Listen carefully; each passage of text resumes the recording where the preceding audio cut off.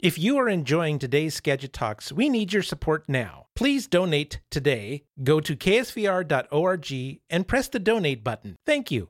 Skagit Talks is supported by the Associated Students of Skagit Valley College, representing students and organizing activities throughout the school year. Find out more at ASSVC.com.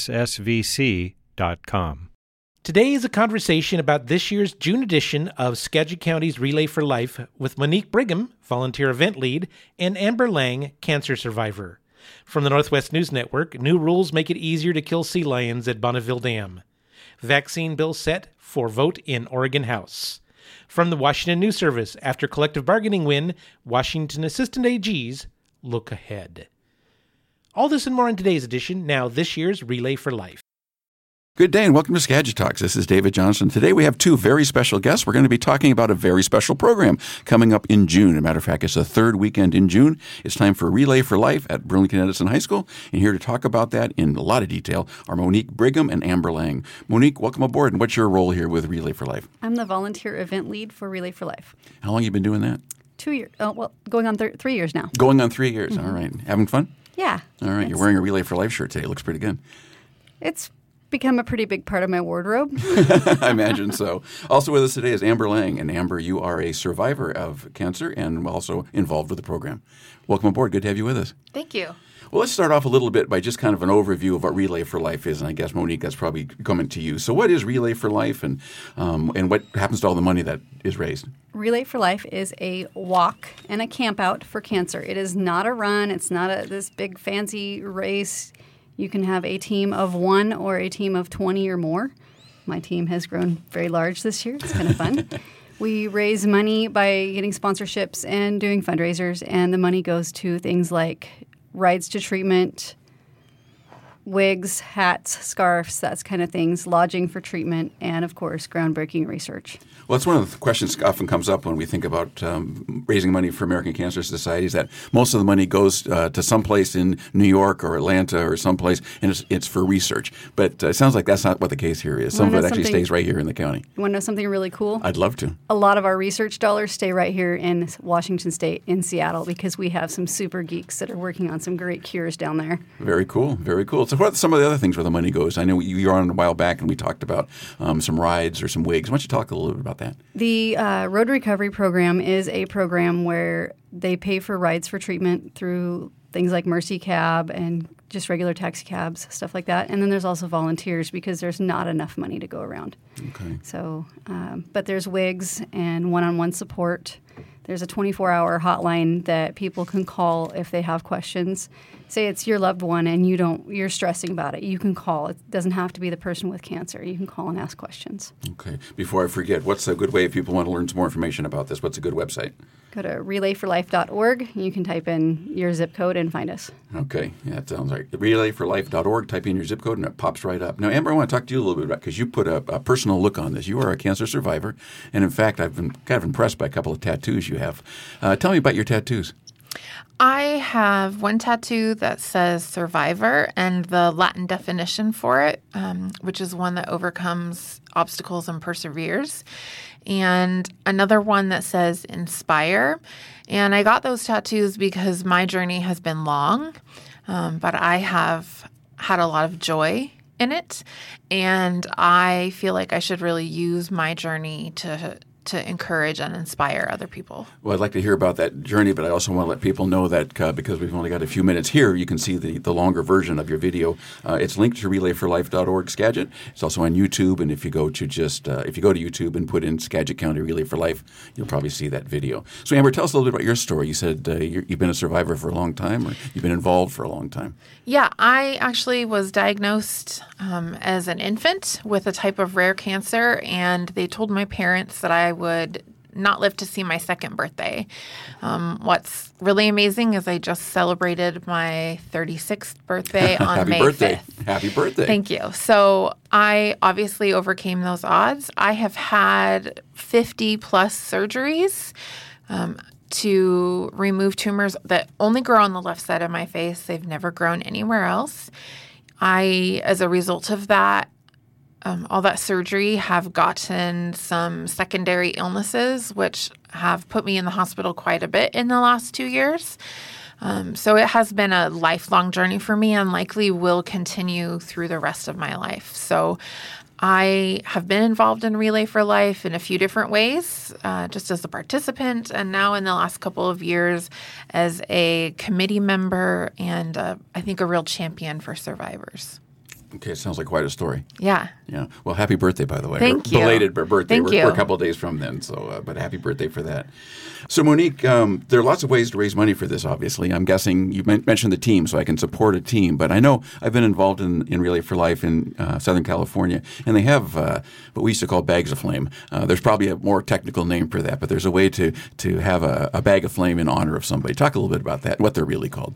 That's the Luminaria ceremony. And okay, Luminaria, got it. They are no longer bags of flame at our relay because it's awful to watch people have to stomp out somebody's loved one's face or in memory of. So we use glow sticks, and these are a suggested $5 donation. Obviously, we're not going to turn a kid away that doesn't have any money for a Luminaria for their loved ones. So what exactly is a Luminaria? What's it look like? And you mentioned people's faces and names. Who does that, and how do they get on there? We decorate the bags. We have children decorate bags. If you want to take a blank bag and decorate it, and you can take it home, print your pictures on them, whatever you need to do. They're just a white bag that are lit up with really bright glow sticks, and we are working on double lining the track this year. I can't wait to see what that looks like. We're also looking for somebody to come and take a drone picture of it. So if you've got a drone, come out and see us. If you've got a drone, you might want to contact Monique. You can do that through their website, which is relayforlife.org/Skagit County. Mm-hmm. I think I got it all in there. Or just go to relayforlife.org and put in your zip code, and that will get you there. I want to remind our listeners we're talking today with Monique Barham. We are talking today with Monique Brigham and Amber Lang. They are representatives of Relay for Life, raising money for American Cancer Society. So we are talking about raising some money, and I know your day job, Monique, is with Plumeria Breezes Travel. You're obviously putting a lot of time into this to raise some money. How much have you raised so far? Can you tell me how much you've raised so far? Yeah, it's close to $40,000, and our goal is $65,120, and we're already $13,000 over what we were last year. Okay, and we're recording this in early May, so that's pretty exciting. Yes. That's great news. So, Amber, now you've been involved with American Cancer Society before, obviously. What's your involvement been with Relay for Life? I have been on teams. In high school, I walked with teams. I've been a volunteer to help with events. And for Relay for Life of Skagit County, I am the team ambassador. So that means I am the cheerleader of all of the people that have a team, and that I go out into the community and try to recruit new teams. So I'm bringing mayors and businesses and survivors, asking them all to come and to have a team and to support Relay for Life. Okay. Well, who all do you think should be coming to this? I mean, you mentioned the survivors and you mentioned caregivers. Who all should be involved in this? Everyone should, really. I think that if you take a look at your life, everyone has been touched by cancer in some way. So this event is for you. It's for caregivers. It is for survivors, whether you are currently in treatment or you finished treatment 50 years ago. We want you to come and to be celebrated. Okay, so that's a celebration of life, I guess. Yes, it is. It's a celebration of really overcoming something that is life-changing. Sure. Well, I'm fortunate. I have a sister who has survived cancer twice and father who survived cancer twice. So I'll have a couple of Luminaria out there for you, Monique. So make them look good, would you? Oh, absolutely. And one thing I wanted to let everybody know, they can go to People's Bank in Mount Vernon and pick up Luminaria bags. Oh, it's even better. Yes. Okay, so that's the People's Bank in Mount Vernon right there by Safeway? Yes. Sorry. Yes. Actually, they've moved it over to Burlington. Okay, so the Burlington one. Yes. Okay. People's Bank in Burlington. Well, it sounds like they must be a corporate sponsor. Are there other corporate sponsors who are involved in this? Yes, we just had Friend Excavating LLC pick up a sponsorship for $3,000, and they sponsor some of our survivor activities. And it's really cool. We have more room for sponsors. Some of the other sponsors are like David Williams Photography. He's pretty much our on-site photographer the whole day and at all the other events that we do throughout the community. That's great. So, and people can get some more information by contacting you, I'm sure. Absolutely. Now, one of the things I've read about is something kind of a tissue matching program through American Cancer Society. Is that something you can talk about at all, either one of you? Yeah, I can talk about it a little bit. The best way to do it is to go to bethematch.org/yes. They will send you some information. It's no obligation to send it in. But they're looking for donor matches for, it's not, they used to just say it was bone marrow transplants. But right now they're looking for tissue matches, and we have a local guy that is looking for a match right now. I can't say his name because I don't have the release form. Of course. But I'm sure there's more than one guy that's looking for a match here locally. So if you can check out that information, it's pretty cool. It's not as dramatic as they show it on TV.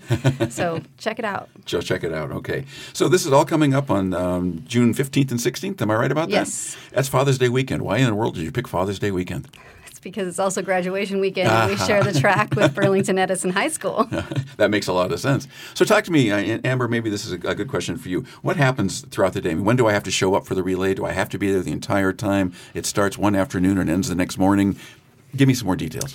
Yeah, you can show up whenever you want. You can come for an hour or you can come for the whole overnight. The event starts at 2 p.m. and will be kicked off with speakers. We have music throughout the event. We're going to have a bouncy house this year. Every team has a campsite and we'll have games at it. We have food trucks. So the event goes overnight. And then Father's Day morning, we're going to have a Father's Day breakfast and a Dad and Me lap. And then we will have a victory speech with doctors from the local area sharing about what's going on in the cancer world right now. Good. Well, I should let people know that I've been honored. I'm going to be your MC for that event, so I will not be there the entire time. Monica said I can go home for a little while, so we'll be doing that. I don't know why you would go home. Because I'm old, Monique. So the whole thing starts at 2 p.m. and goes until 10 a.m. And I know we use the term relay for life, but you're not really passing a baton to somebody. I mean, it's not like you only have one member of the team on there at one time. Nope. It started out actually in 1985 as one doctor, Dr. Gordon Klatt, doing a run for, I think he ran for 36 hours, raised $27,000 because his cancer patients weren't getting enough. There wasn't enough being done.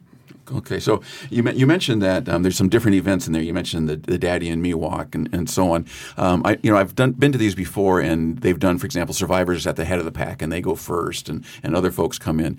What if I'm still not able to participate? Maybe I'm physically unable, and should I still come by and cheer, or do you want me to stay away? 100% you should come. We will also have chairs. Every single campsite will have a survivor chair, so you can sit and take a rest if you need to. We will have people there that could push you in a wheelchair if you needed. And if for you it's just coming and being honored and getting your medal and your T-shirt, we still want you there. Wait a minute. I get a medal and a T-shirt if I give some money? Well, as a survivor. If you're a survivor, okay, you get a medal and T-shirt. If you donate and you raise at least $100, then you get a Relay for Life T-shirt as a participant. Sounds like a pretty good deal to me. Also, we're having lunch for the cancer survivors donated, and that is at 1 p.m. Okay. And that's all taking place on June 15th and 16th. Starts at 2 o'clock. I'm assuming you would like people to get there a little before 2 o'clock and get things going. And if you're not able to come, you can also go to the website, relayforlife.org. Just put in your zip code. It'll take you right to the Burlington Edison High School connection. That is for Relay for Life here in Skagit County. So I read on one of your web pages that fighting cancer is more than a pink ribbon. This sounds like it's a good chance to do that. So Monique, what got you involved? I've only got about a minute left. But what got you involved? I got tired of watching people die. I lost some really close friends in a year's time, and I showed up to our local Relay for Life, and it just wasn't what it used to be, and I promised one of those friends' husbands that I would fix it somehow, and we have a pretty cool committee doing just that. It sounds like the committee has a pretty good leader, and you've got some good members, that's for certain. Yeah, you mentioned about losing your friends to cancer. I went to my 30th high school reunion, and my two best friends from high school are already gone. And but anyway, we're going to do some things, and we're going to hear some great stories like Amber's here, who is a great survivor. We've been talking about some great things for Relay for Life coming up in mid-June. Check out their website, relayforlife.org/Skagit County WA. Thanks for listening, and we'll see you at Burlington Edison High School on the third weekend in June. If you've enjoyed Skagit Talks, we need your donation today. Please go to ksvr.org and press the donate button. Thank you. New rules make it easier for wildlife managers to kill sea lions to protect salmon on the Columbia River below Bonneville Dam. OPB's Cassandra Profita reports. The National Marine Fisheries Service announced new criteria for putting California sea lions on the list for lethal removal. Under the old rules, before a sea lion at the dam could be killed, it had to be seen eating a salmon or steelhead and be seen in the area for 5 days. That's in addition to hazing the animal with noisemakers to scare them off.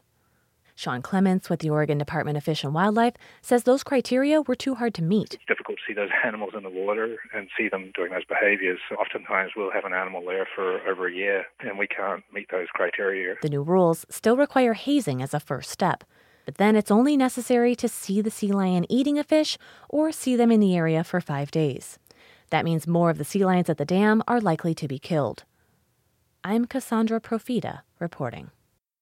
Members of the Oregon House voted today on a bill that would end non-medical vaccine exemptions for Oregon school students. KLCC's Chris Lehman reports. The bill has generated thousands of emails to lawmakers, multiple protests in front of the Capitol, and emotional pleas for and against its passage during public hearings. The measure would remove the ability for parents to claim a religious or philosophical exemption for getting their children vaccinated. A doctor-approved medical exemption would still be possible. The vaccines are a requirement for children enrolled in public or private schools in Oregon. Homeschooled students are not subject to the law. Supporters of the measure cite the recent increase in measles cases in the U.S., including an outbreak this year in southwest Washington. Opponents say it largely takes the decision to vaccinate out of the hands of parents. The vote in the Oregon House is expected to be close. If approved, the bill would head to the Senate. I'm Chris Lehman in Salem. Now this story from the Washington News Service. Washington State's Assistant Attorneys General have won the right to collectively bargain and are now planning to unionize. Betsy Charnas explains.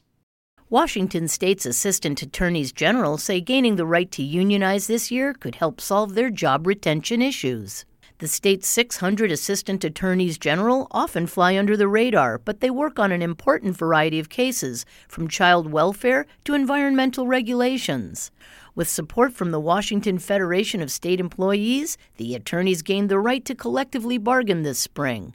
Eric Nelson, president of the Association of Washington Assistant Attorneys General, says low pay has caused a turnover rate of about 10% a year, which affects how well the AG's office can do its job. The complex legal issues we deal with require a fair amount of training, and frankly, you just need to be around for a while to understand the legal issues and to be a competent, high-level attorney on these issues. Nelson says the high turnover also affects morale. Collective bargaining legislation takes effect at the end of July. Then the Assistant AG's union can petition to be certified as a bargaining unit. Nelson hopes to bargain a new contract before October 1st. Nelson says the Association of Washington Assistant Attorneys General formed in 2013 and tried to pass similar collective bargaining bills in 2014 and 15, but this year they decided to join forces with the largest state employees union in Washington, and that made the difference. When you have the power of 44,000 organized state employees behind you, that speaks volume when going to the legislature to make an ask like this. Nelson says the union is modeled after the Oregon Association of Justice Attorneys, a similar union that is associated with AFSCME, Council 75, which mostly represents public employees. This is Betsy Charnas with Skagit Talks. Here's the national news. The Public News Service Daily Newscast for Monday, May the 6th, 2019. I'm Mike Clifford. Mid-May is now the tentative date for Mueller to testify before the House. Also on our Monday rundown, a new study shows a growing teacher wage gap, plus property owners are seeking justice as pipeline companies seize their land. First, here's our top story. Robert Mueller, the man who led the nearly 2-year investigation into Russian meddling in the 2016 presidential election, has been asked to testify to Congress on May the 15th. Yahoo News reports that's according to David Cicilline, a Democrat and member of the House Judiciary Committee. He told Fox News Sunday that Mueller's representatives had tentatively agreed to that date, but later clarified in a tweet that nothing has been agreed to yet. There is a growing teacher shortage in states like Pennsylvania. Andrea Sears reports a new study says that raising teacher salaries could help. A new analysis from the Economic Policy Institute shows Pennsylvania teachers are paid an average of 13.5% less than similar college graduates in other fields. According to Stephen Herzenberg, who heads the Keystone Research Center, the minimum pay for teachers in the state hasn't changed since 1988, when it was set at just $18,500, about what a fast food worker makes today. Everybody deserves a living wage, including fast food workers. But by underpaying teachers, we're not only hurting teachers, we're hurting students, our education system, and our state's economy in the long run. In his 2019 budget address, Governor Tom Wolf proposed raising the minimum teacher's salary to $45,000 a year. Education advocates are asking the General Assembly to include that raise in the state budget. In states like Pennsylvania, raising the minimum pay to $45,000 a year would help attract and retain qualified teachers across the state. Meantime, more than 23,000 Kentuckians received a bachelor's degree in 2018. That's according to another new report. That's a 2% increase over the previous year. The report also found that graduation rates for low-income and minority students were higher than the overall graduation rate. Aaron Thompson with the Kentucky Council on Post-Secondary Education says the state is on track to reach its goal of 60% of the working-age population completing a degree or certificate by 2030. The governor has clearly stated that he wants this to be the advanced manufacturing capital of the world. And with that, he has doubled down on his agenda, as well as the House and the Senate, to talk about how can we ramp up, if you will, of those credentials that will fulfill those middle-skill jobs. Thompson says manufacturing, healthcare, and information technology are poised to dominate Kentucky's employment landscape. These fields tend to require workers with some level of specialized training. I'm Nadia Ramlagan. According to the data from the Georgetown University Center on Education and the Economy, nearly all jobs created in the U.S. since 2008 and the recession have gone to workers with at least some post-secondary education. And after years of debate, Nebraska lawmakers are narrowing in on a compromise bill that would address rising property taxes, a move that could resolve a crisis facing many rural farmers and ranchers.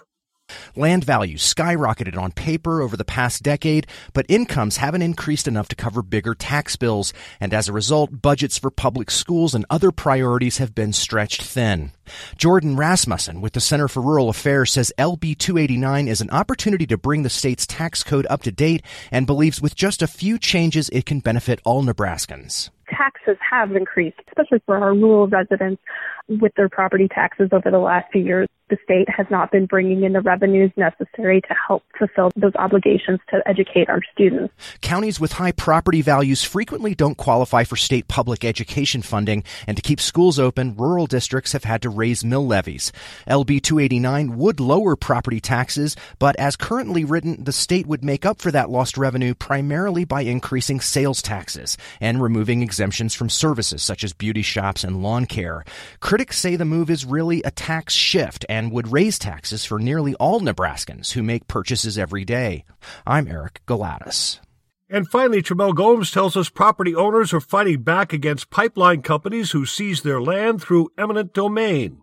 In 2015, Gary Erb and his wife received a letter from the Oklahoma-based energy company Williams, which stated that it would be seizing a portion of their land for the construction of a natural gas pipeline. However, the couple has yet to receive any compensation for the pipeline, which cuts across their homestead in Pennsylvania. Erb says this situation is far from uncommon, as his legal team has found companies have seized land from hundreds of private owners while offering below market value and using legal loopholes to delay compensation. You have these pipeline companies that do this every single day, and they're preying on the uneducated private landowner to not know how to respond. So they take full advantage of their knowledge and their deep pockets and their scare tactics. Erb went to court and a judge ruled in favor of the company, as the Federal Natural Gas Act allows companies to take possession of the land without first negotiating a price with the landowner. In a statement, the Williams Company said they work to ensure that landowners are quickly compensated for their properties. By the way, companies building the Atlantic Coast and Mountain Valley pipelines have also been able to take land needed for construction before paying for the property. I'm Mike Clifford. Thanks for starting your week, news and cruising with Public News Service. We are member and listener supported, and we're online at publicnewsservice.org. Thanks for listening to today's edition, produced by Joseph C. McGuire and edited by Jay Charles. You've been listening to Skagit Talks, the community information and news program on KSVR, Skagit Community Radio.